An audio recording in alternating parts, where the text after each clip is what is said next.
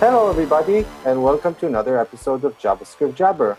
My name is Dan Shapir. I'll be your host today, coming to you from Tel Aviv. And today on our show, we have Amy Knight.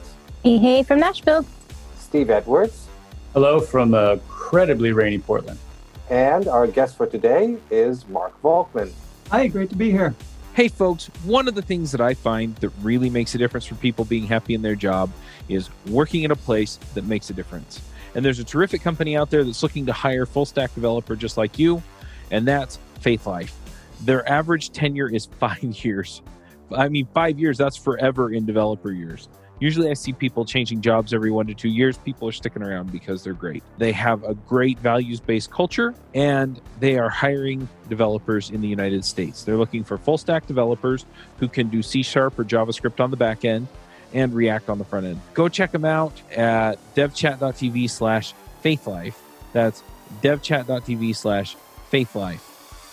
Hi, Mark. Mark, I understand that you're going to be talking to us about Svelte and about Sapper, correct? That is correct. But before we begin, maybe you can give us a little bit of your own background. Yeah, so I've been in software development for a really long time.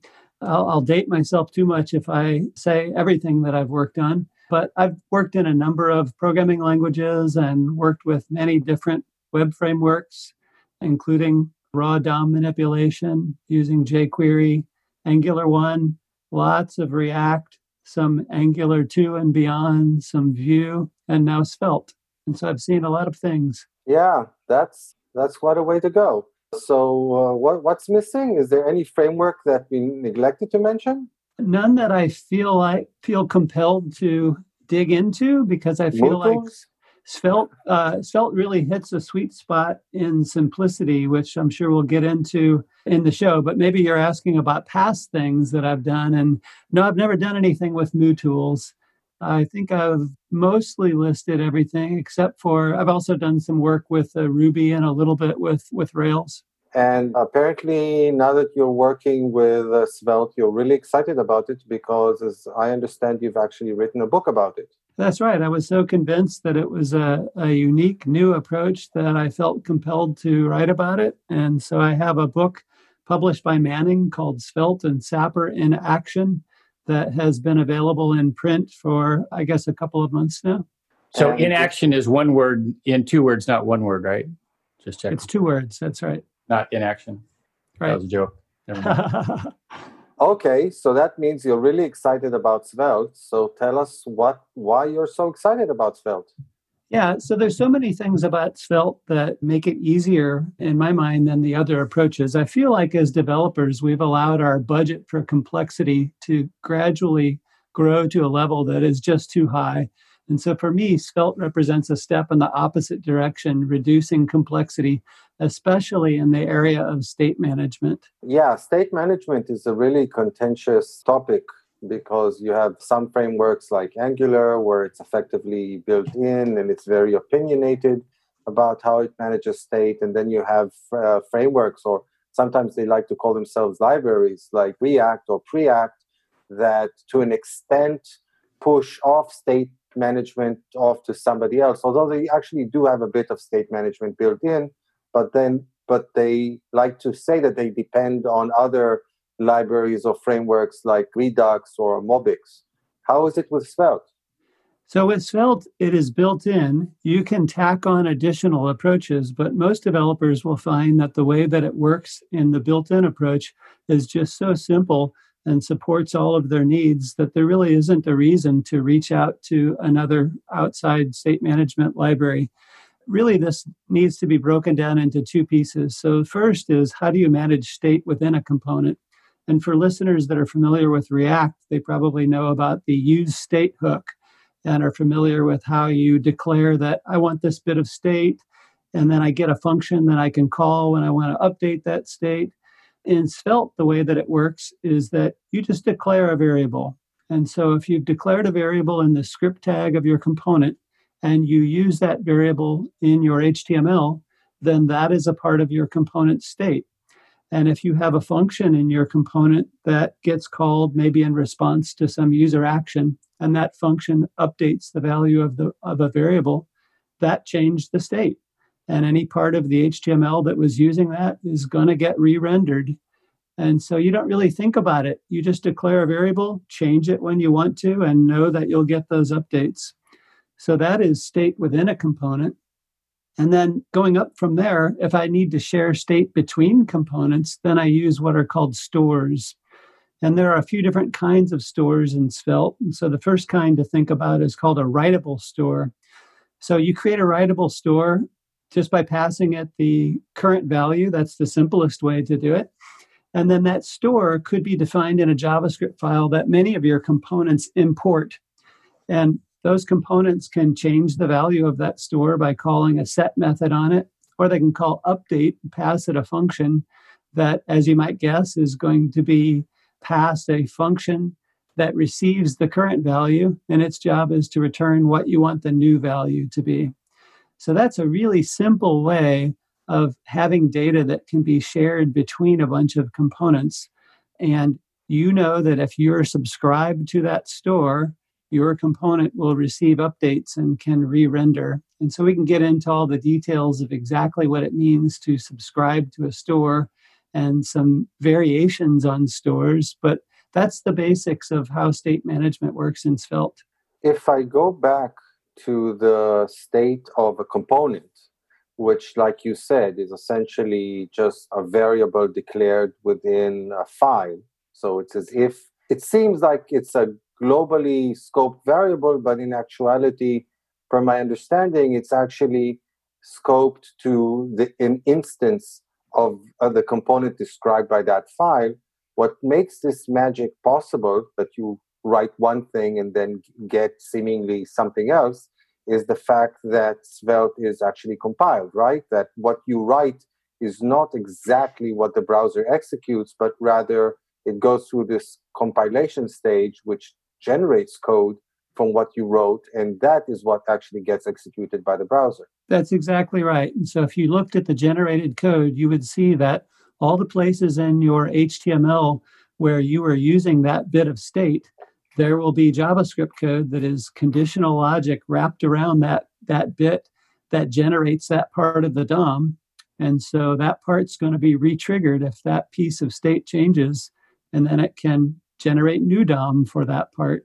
So all of that magic comes via the Svelte compiler. And that's the big difference, I guess, or the big selling point of one of the big selling points of Svelte versus the other frameworks, I guess, that instead of the framework being code that you just import and use. Oh, okay. So, some of the frameworks do also provide some sort of a compiler. For example, in the case of React, what compiles the JSX into the appropriate React function calls. But essentially, they're primarily just importing code from an external source. Whereas with Svelte, there is no import of code from an external source, correct? Right. You're using the code that was generated by the compiler. And while we're on this topic, this is a good point to bring up the fact that Svelte does not use a virtual DOM, and it can get away from using a virtual DOM for exactly that reason, that the compiler can generate code that knows what would trigger a bit of the HTML to have to change. And so it just includes the code to do all the DOM manipulation that is required. And so this is a big deal in Svelte because Rich Harris, the creator of Svelte, feels strongly that virtual DOM is just not a good idea.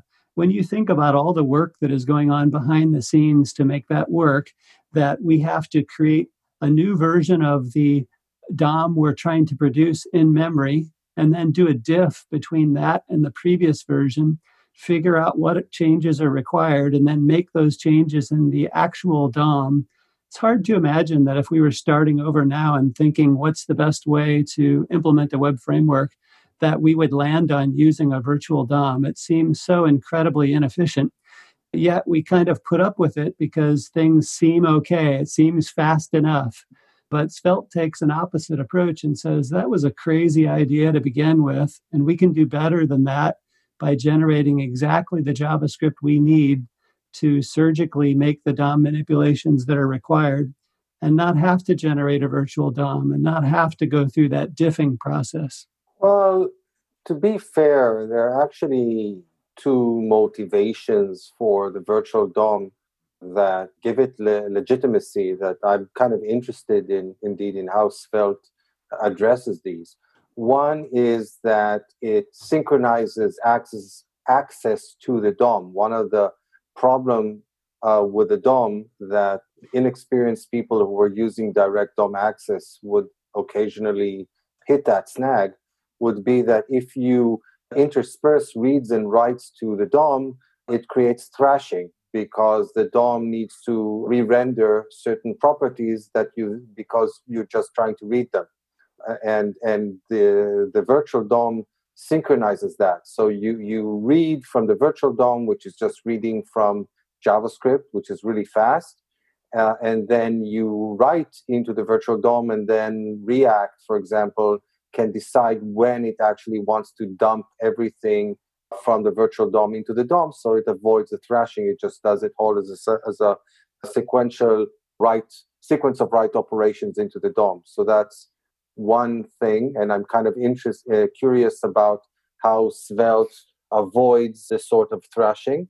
And the other one is essentially the fact that you simplify state management because it's kind of tries to simulate multi-page application in a single page application type environment where you're dumping out the entire new DOM that you want, and then it's React that does the diffing and knows how to modify in the DOM just the bits that you need to modify and not rewrite everything. How does Svelte deal with both these points? So I can't speak to the implementation details of how it does it, but Svelte also is batching the DOM updates that it's going to make. So there's some optimization that is happening there by the Svelte compiler. And can you remind me, what is the second point again? The second point is about the fact that you re-render the entire, well, actually, that also turned out in the end to be problematic from a performance perspective. But if I take the naive approach, then you re-render the entire virtual DOM as if you're building your entire UI from scratch, and then the React is smart enough to do the diffing and only update those parts of the DOM that actually changed. I guess that in your case, you would say that Svelte is, again, smart enough to just know what actually needs to be re-rendered and just render that directly to the DOM. Right, that's exactly right. So it's not the case that when any piece of state in a component changes that it re-renders all of the DOM for that component. It's re-rendering only the parts of the DOM that have changed. So I kind of want to, as we're talking about the kind of differences between React, it sounds like, and Svelte, and it doesn't do the DOM diffing. And as you were explaining it before, like the immediate question to me that comes to mind is the bundle size of components. And so I'm curious if you can talk about that. I'm looking at a GitHub issue, like some graphs where, initially Svelte kind of starts off pretty small, but you do hit like an inflection point. So can you kind of talk about when that may be, and probably maybe some tips for people who are interested in this as to how to prevent that? Yes. So the issue here is that Svelte bundles are really small when you have a small application. But as the number of components in a Svelte app grows, the difference between its bundle size and the bundle size of, say, an equivalent React application, it gets closer and closer. And for a long time, a lot of people in the Svelte community just assume that this probably is not an issue, but we don't really know where the crossover happens. But there have been a couple of people in the last few months that have looked at this very closely. And so one person that goes by the tag name Half Nelson on Twitter did a study of this, and he found out that the inflection point is at about 120K of component source code. So it's hard to relate that exactly to, say, a number of components, but the upshot of this is that you have to have a really large application before this becomes a concern. And so maybe if you're trying to implement Facebook in Svelte, you might find that you could have a smaller bundle size if you use React, but for reasonable applications that most people are writing, it's still going to be smaller in Svelte. I think Thanks. this directly goes to we don't have him on the show today, but AJ likes to bring up this whole thing of copy versus reuse, whether you should create a reusable function or module and reload it, or whether you should copy it over. And both approaches have their advantages and disadvantages. Obviously, if you're doing a lot of reuse, you're creating dependencies which can, create issues. With React, at the very least, you're reusing the React code, which is bundled as a downloadable module or bundle, but it's a one-time tax. You pay it once regardless of the size of your application. The larger your application becomes, the relative cost of that library goes down. With Svelte, because each component is compiled independently, then you're indeed risking a situation in which the code gets repeated over and over again. Though I would guess that the solution for something like that would be the fact that Rich Harris, the guy who created Svelte, also created Rollup. Maybe he could use Rollup, the bundler, as a means to find those repeated pieces of code and then do some sort of deduping or something. Yeah, I think that's correct. And I believe that the Svelte core team feels that this is something that they could address if they wanted to. There's just very little motivation to do it right now because, as these couple of studies have shown, you have to have such a large app for this to even become an issue. But if people start writing larger Svelte apps in the future where this is an issue, I think that the core team can address this by doing some of what you just said to try to reduce that duplication and get the bundle sizes smaller for large apps.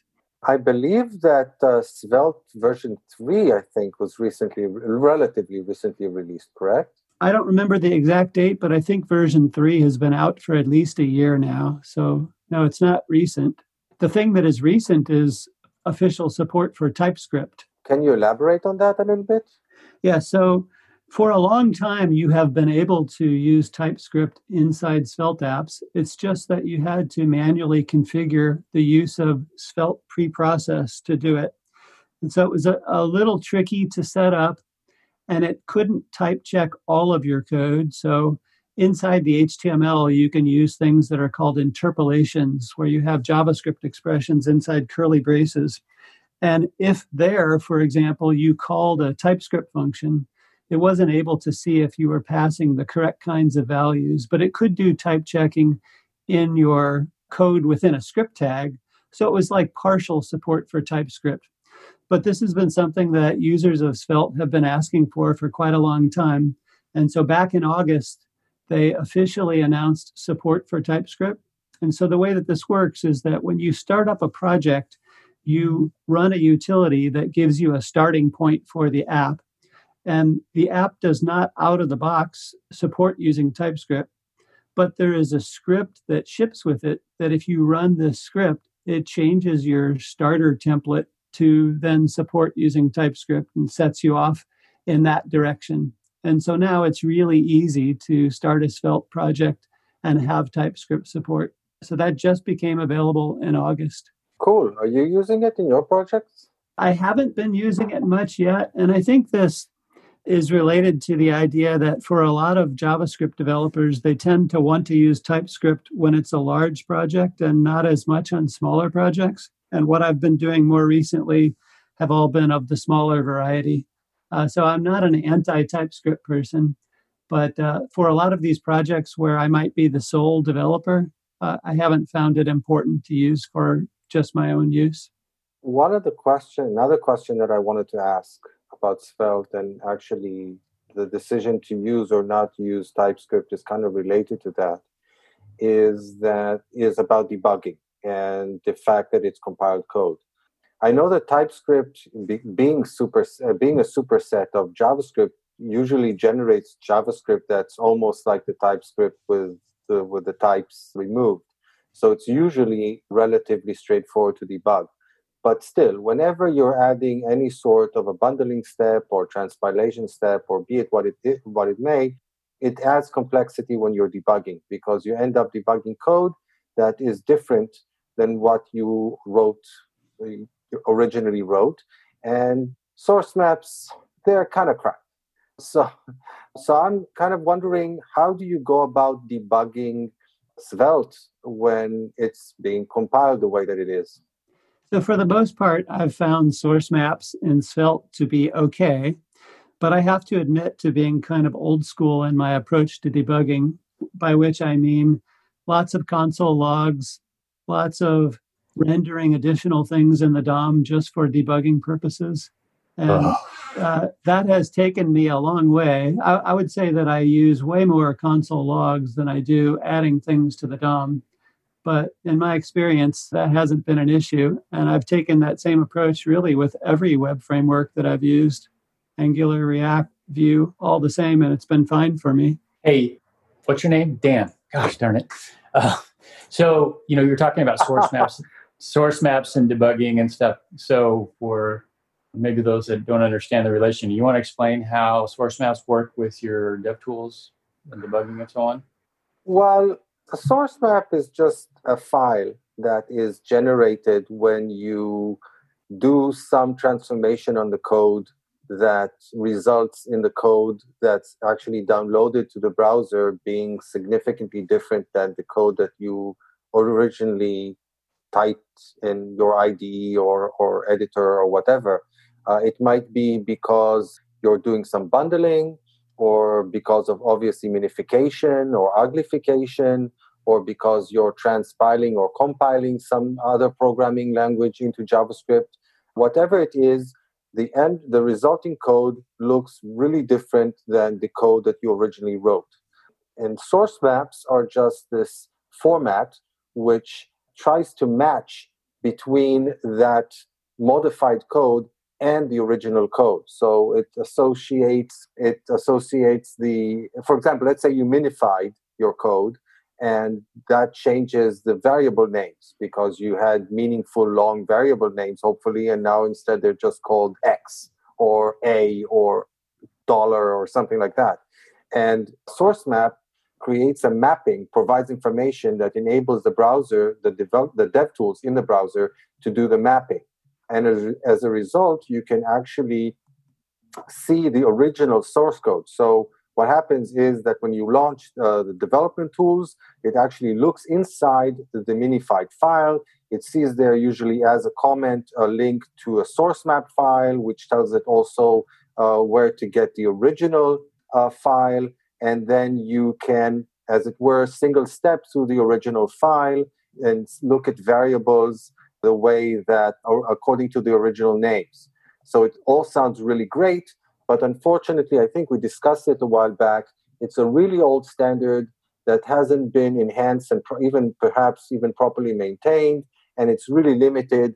So for example, if you try to go into the console tab and use the original variable names, it just doesn't work. Often when you try to single step, you'll find that you're just jumping around all over the place, and it's really difficult to debug this way. So obviously having source maps is better than not having source maps, but often it's like not a great solution. And as a result, I really like to work in the original JavaScript or debug in the original JavaScript whenever I really need to use debugging tools. So that's a long-winded explanation about source maps. I was going to chime in too, for people who haven't used them and kind of looked at them, like obviously they kind of vary greatly depending on, what you're writing your code in. But yeah, they're helpful, but they'll give you line numbers that don't really line up, and the code looks very different a lot of times. And so it's kind of like, I would best describe it as like PC. Like there's bits and pieces that are helpful, but it's usually not like one-to-one. It's frustrating.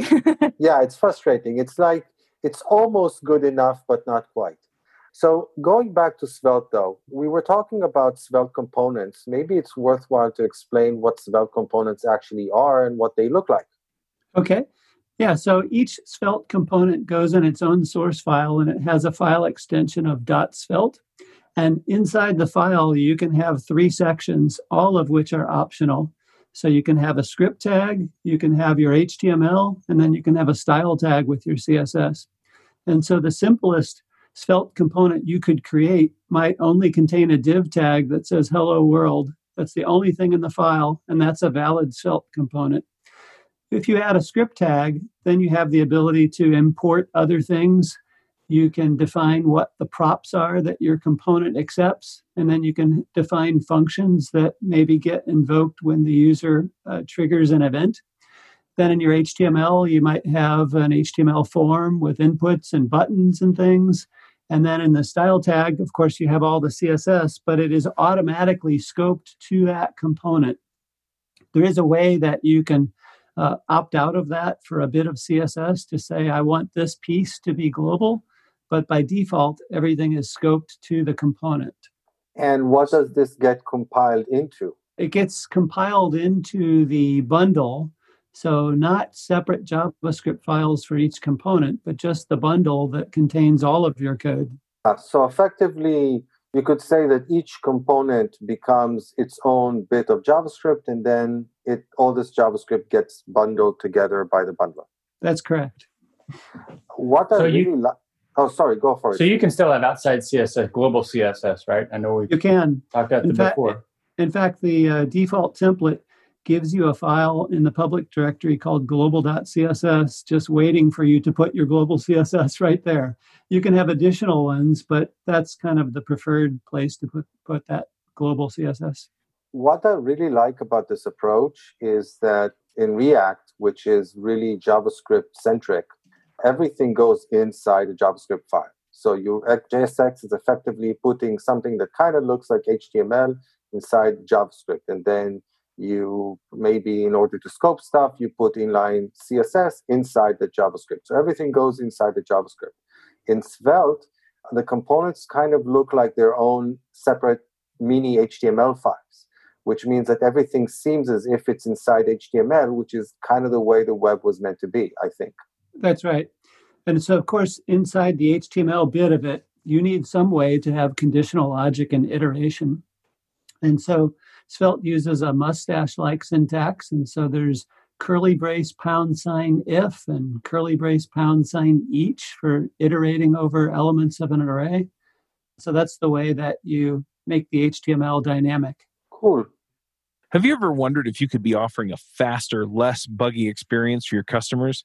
I mean, let's face it, the only way you're going to know that is by actually running it on production. So go figure it out, right? You run it on production, but you need something plugged in so that you can find out where those issues are, where it's slowing down, where it's having bugs.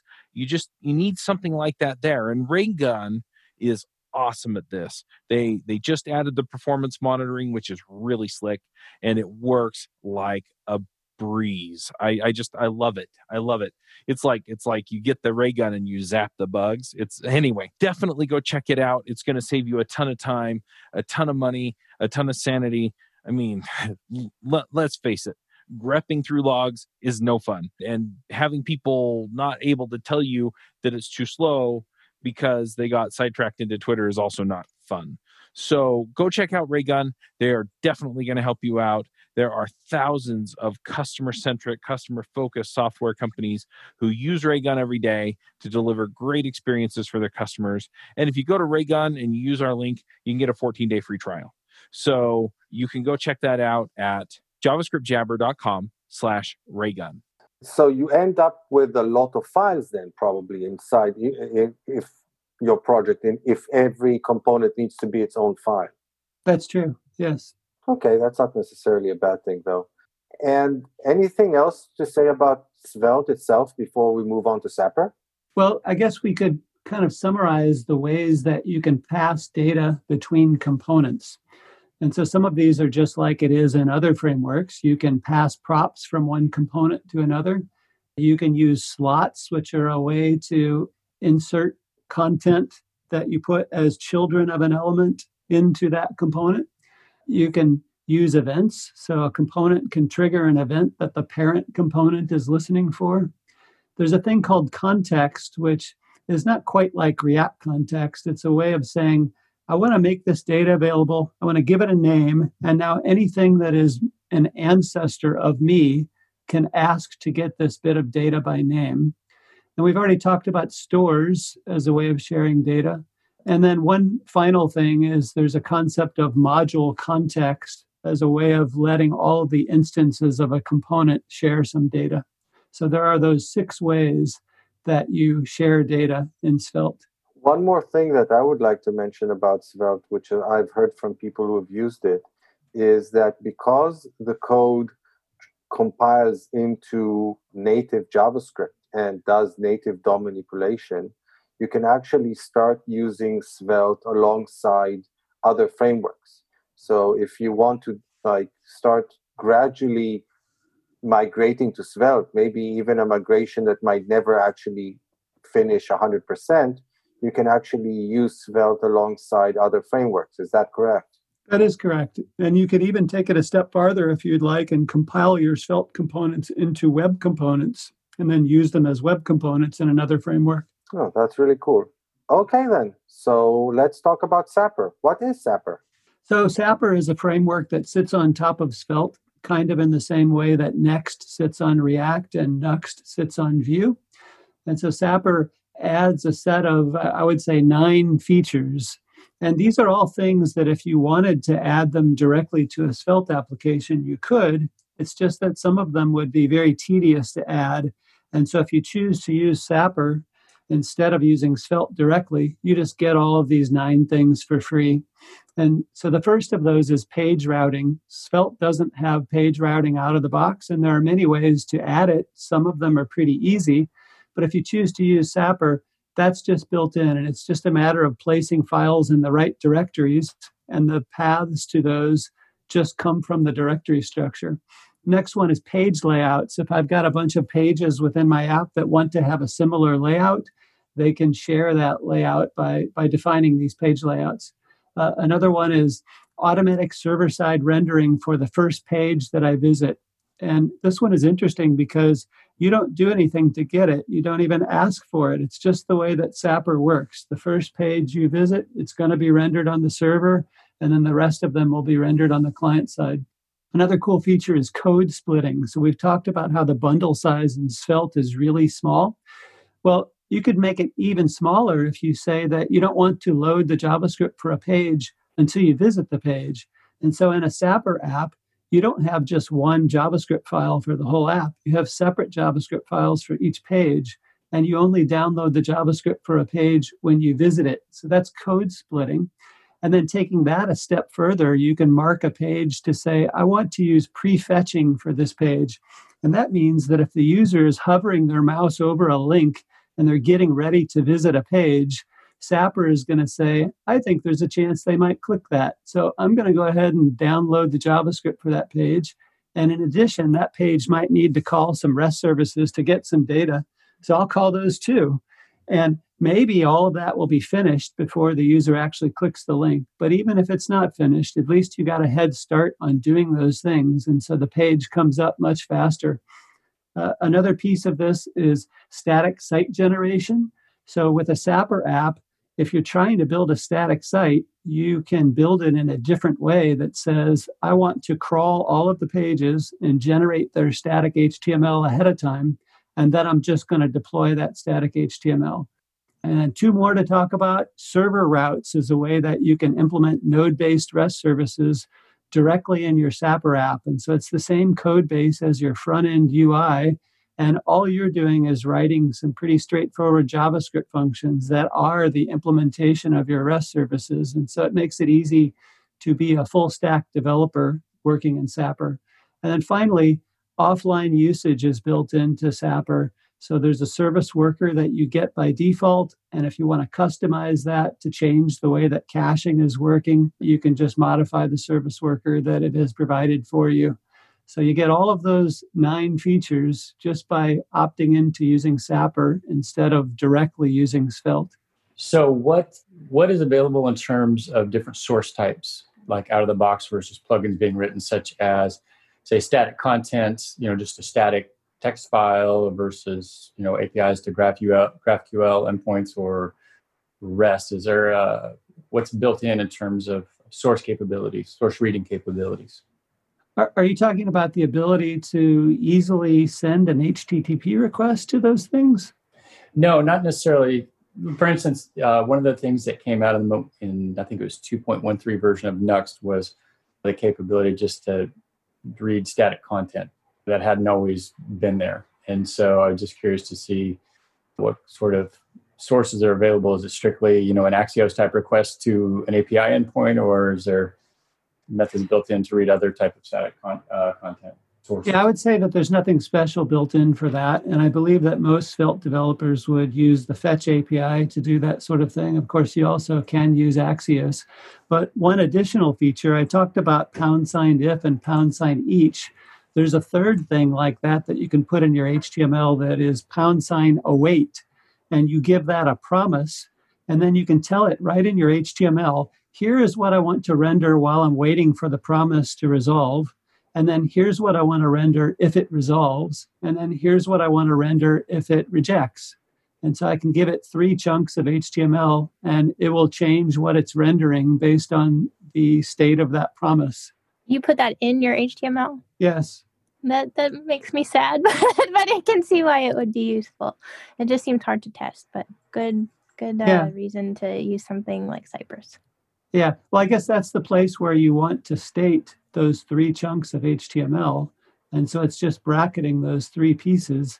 And I suppose your test would be against perhaps a JavaScript function that is going to make the REST call and give you the promise. But you mentioned Cypress, and that's a good thing to bring up because all the same testing frameworks you might be familiar with, you can use with Svelte. And so you can use Cypress to do end-to-end testing of your app. You can use Jest along with the Svelte testing library, just like there's a React testing library to write unit tests.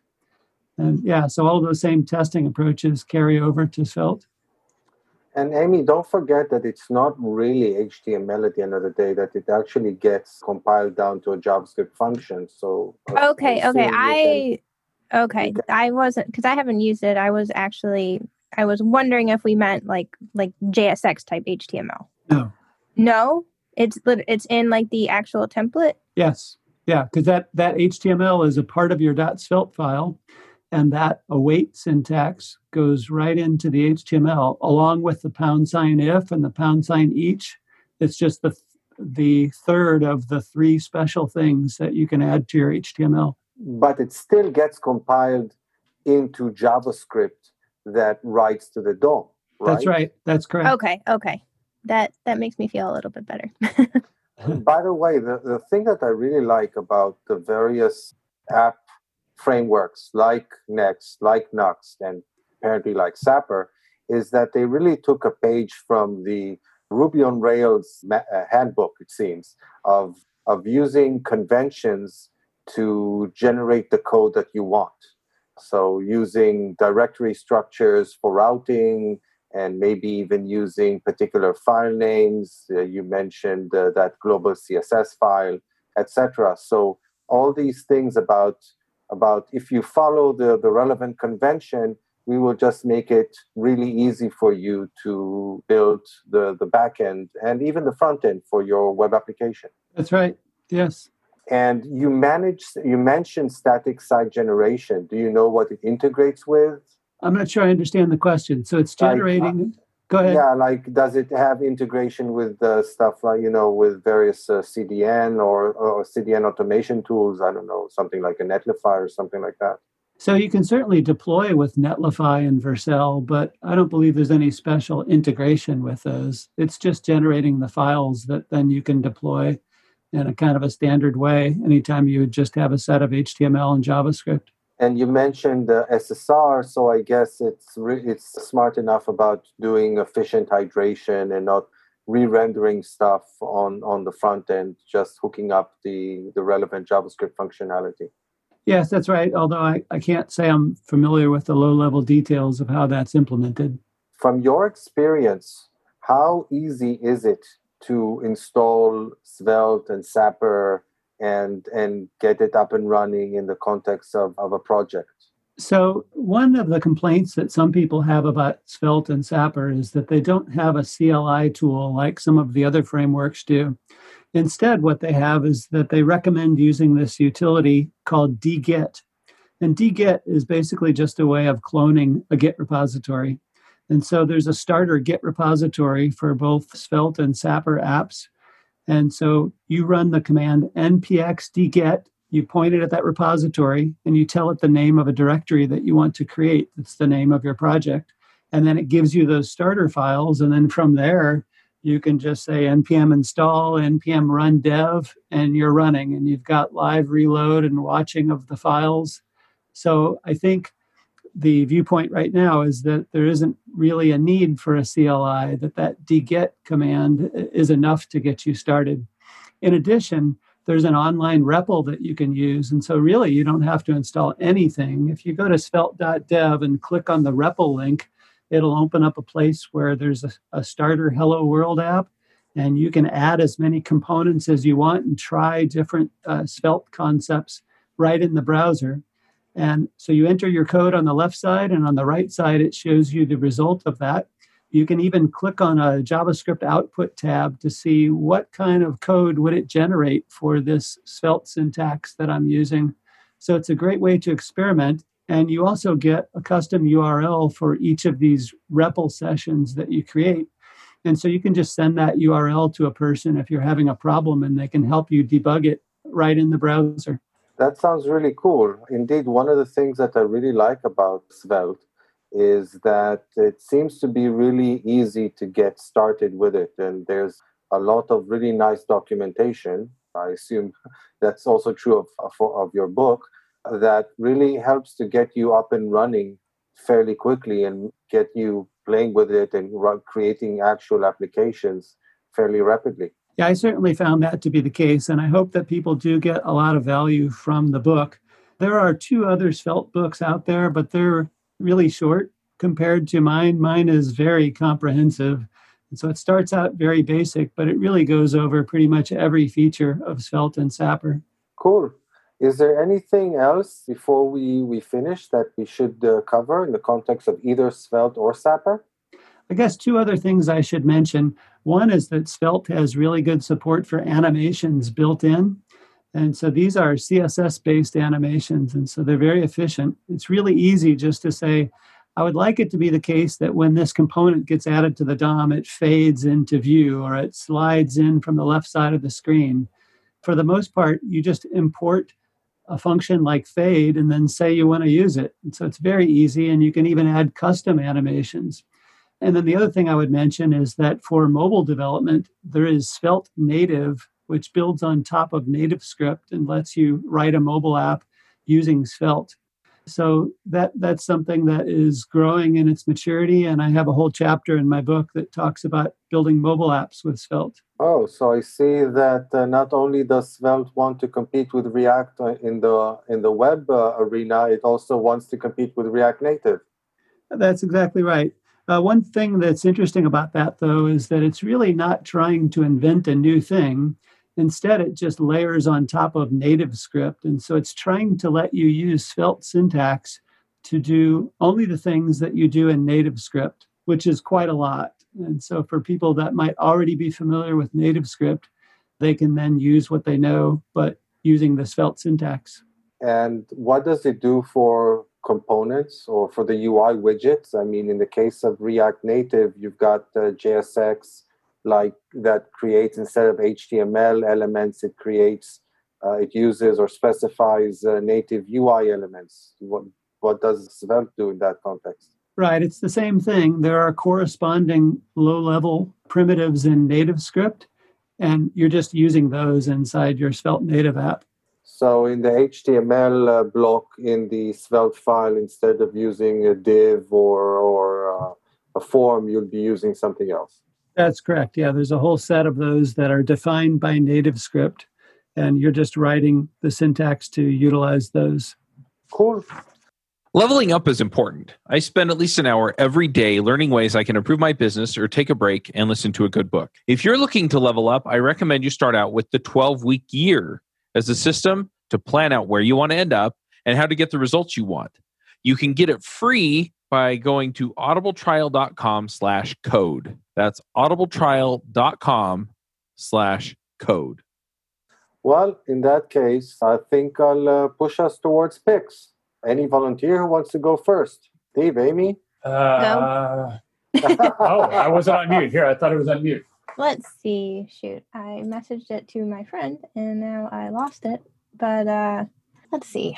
I saw this on Hacker News this morning. It's called Low Level Academy, and it goes through building some things it looks like in Rust. So just because I'm getting deeper and deeper into this stuff, I thought that would be pretty good.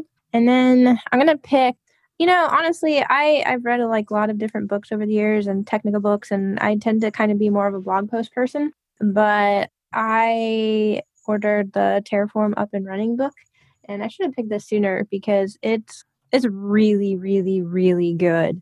I don't know. I can't say enough good things. Like some technical books, I feel like they can kind of jump around. And for somebody who's learning infrastructure without a lot of background, so he gets into a lot of the details, obviously, of Terraform because Terraform Up and Running. But whenever he touches on an infrastructure concept that you obviously would use Terraform to manage or, to provision, manage, whatever you want to call it, he kind of explains what the concept is too. So I just found this book really, really, really good. That'll be it for me. Cool. Steve, you go now. Okay, so I'm going to go outside of tech here and go with actually a movie that I came across the other day. I'm at 2 picks, actually. So sometimes I turn on TV middle of Saturday afternoon or something and TCM will have some Turner Classic Movies, have some good ones on it.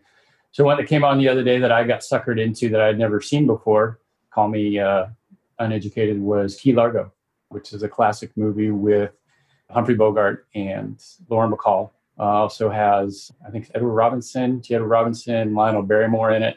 So a really classic movie. And of course, I've got Gordon Lightfoot's song running through my head about Key Largo, Bogey and McCall. But I really enjoyed it. I've always, for some reason, shied away from some of those classic movies. And I know in the past I talked about seeing Casablanca again and really watching it.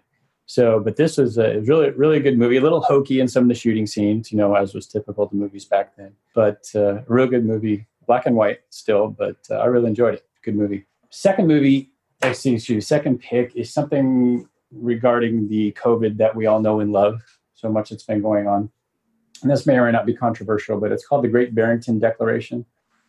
And it's something that was put together by professor of medicine at Harvard, professor at Oxford University, and professor at Stanford University.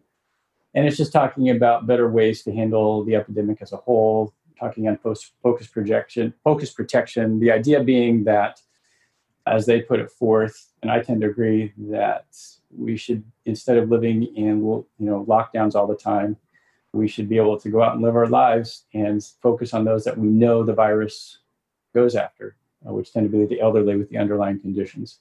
There's a lot to it. There's a lot been written about it, both pro and con, in the media. It's something worth checking out. And you can find that at gbdeclaration.org. Cool. Okay, I'll go with my picks. So my first pick is so we've been talking to various people who've been through boot camps over the past couple of months. Last episode that we recorded was with Laura Harvey, who's actually in boot camp right now. In the past, we've spoken with Matt Crook, who I think finished already with his boot camp, and we've talked to other people about boot camps. I know that AJ is preparing a course for people who are going through boot camps, a video course. So one pick that I have for today is the fact that my daughter, my youngest child, enlisted in the Israeli army today. In Israel, we have mandatory military service for men and women. So starting today, she is literally in a real boot camp, not code boot camp, but an actual boot camp. Sorry? I was just going to say, that's exciting. Scary, exciting, a lot to be proud of, though, I'm sure, as a parent. Yes, it's not. Yeah, a lot of feelings going on. Like you said, on one hand, I'm really proud of her. On the other hand, it's not easy. She's always been our baby, and now she won't be home for a while, and it's going to be a challenge for her, and especially in times like this with COVID impacting everything, even this, it makes everything more challenging. So that's my first pick. Just wishing her all the best in her quote unquote military career. We'll see how much of a career it ends up being. And my second pick is I've been enjoying this series a whole lot. I really love the first season, which is The Boys, and I'm now watching season 2. It's on Amazon Prime. I know that this is not for everybody. It's pretty raw and rough series. It's mostly about violence, not so much sex and nudity. They actually had a bit of sex and nudity at the beginning of the previous season, but it seems that the further away we're moving from Game of Thrones, perhaps the less they feel the need to include that in the series. But anyway, it's very irreverent. It has social criticisms. It's lots of fun, and I'm really enjoying it. So that would be my second pick. And now you, Mark, do you have any picks for us? I do. This is going to be perhaps a little bit of a throwback pick. Sometimes there's a software technology that seems cool at first, and then for unknown reasons, it sort of slips out of view and other things become more popular. And then you look back at it years later and you wonder, why did we stop using that thing? And so for me, this is something I learned about from Scott Tolinsky on the Syntax podcast. It's a framework that you've probably heard of called Meteor. And so Meteor, I think, is about 8 years old now, at least that old. And so Scott Tolinsky is a big fan of this framework, and he recently has been blogging about how it can be used in conjunction with Svelte. And so I thought I would give it a try and see if there's something there. And boy, is there. I would say there are 3 main reasons to check out Meteor. The first is if you want to write an app where you have real-time updates between multiple clients, it makes it so easy to do that. It's using WebSockets under the covers. And so you can make it so if a user does something in the app, other users can see the effect of that immediately. So one way that you implement these things is through something called Meteor methods, which are sort of like REST services, but they don't communicate with HTTP. They communicate with WebSockets. And in the Meteor framework, you're just writing a JavaScript function and you say, I'd like this to be a Meteor method. And then it just communicates with WebSockets. You don't even write the code to make it do that. And then the third thing I would point out is if you need to write an app that has user account management, users need to sign up. They need to have a username and a password. You want to validate their account by sending them an email and seeing if they click on a link in the email, they need to have a way to change their password. All of that is just built into Meteor. You don't have to write that code anymore. I guess the one stipulation there is that it's going to store the user account data in a Mongo database. So if you're okay with that, you can get all that user account management for free. And on that note, Meteor just has really good integration with Mongo. And so if you want to use the Mongo database, that's a really easy path to implementing persistence in a web app. So Meteor works with any front-end framework, or I should say almost any. And so React and Vue and Svelte are all in that group that are supported. And so it's a really easy way to get some neat capabilities into a web app. So it has its own default backend with Mongo, and then you can use any front end. Can you use other end backends? So if you want to do like Laravel, for instance, or Node.js or something like that, or how does that work from a backend standpoint? Right. So you still can, for example, use the Fetch API to send any HTTP requests you want. And so any REST services implemented with any technology could be invoked from a Meteor app. It's just they make it especially easy if you want to do it using WebSockets, using their Meteor methods. But everything else is still on the table. Yeah, it sort of sounds similar to a guy that we talked to on our podcast. Jonathan Reinick does something called Inertia.js, which sounds similar in that it's sort of the middleware between your backend and your front end, whatever you want to use. But it sounds like Meteor has a lot of stuff baked in. That's right. I think so. Yeah, I listened to that podcast as well. And he's always talking about Meteor. So definitely a cool tool. So I remember what happened. I think he was using Meteor, and then the development of Meteor really slowed down for a while and was starting to die off.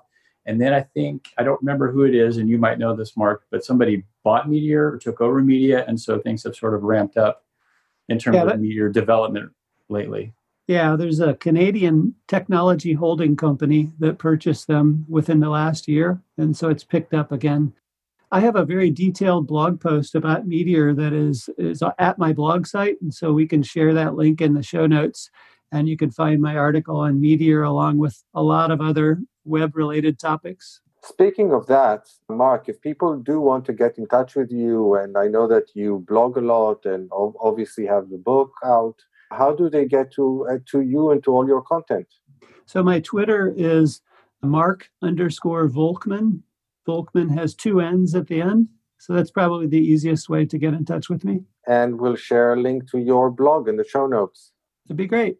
And also maybe a link to your book. Where is the best place to purchase it? Well, you can purchase it directly from Manning. As a lot of people know, Manning frequently has sales on their books. So maybe wait for a good sale and pick it up. But as of today, it's also shipping from Amazon. Cool. So it's Prime Day. Yeah. Cool. So with that, I guess we'll wrap up another episode of JavaScript Jabber. It's been a really interesting conversation for me. I certainly learned a lot. So thank you for that. And I hope all our listeners have as well. So goodbye from us. Adios. Thank you. Bye all. Bye. Bandwidth for this segment is provided by CacheFly, the world's fastest CDN. Deliver your content fast with CacheFly. Visit CACHEFLY.com to learn more.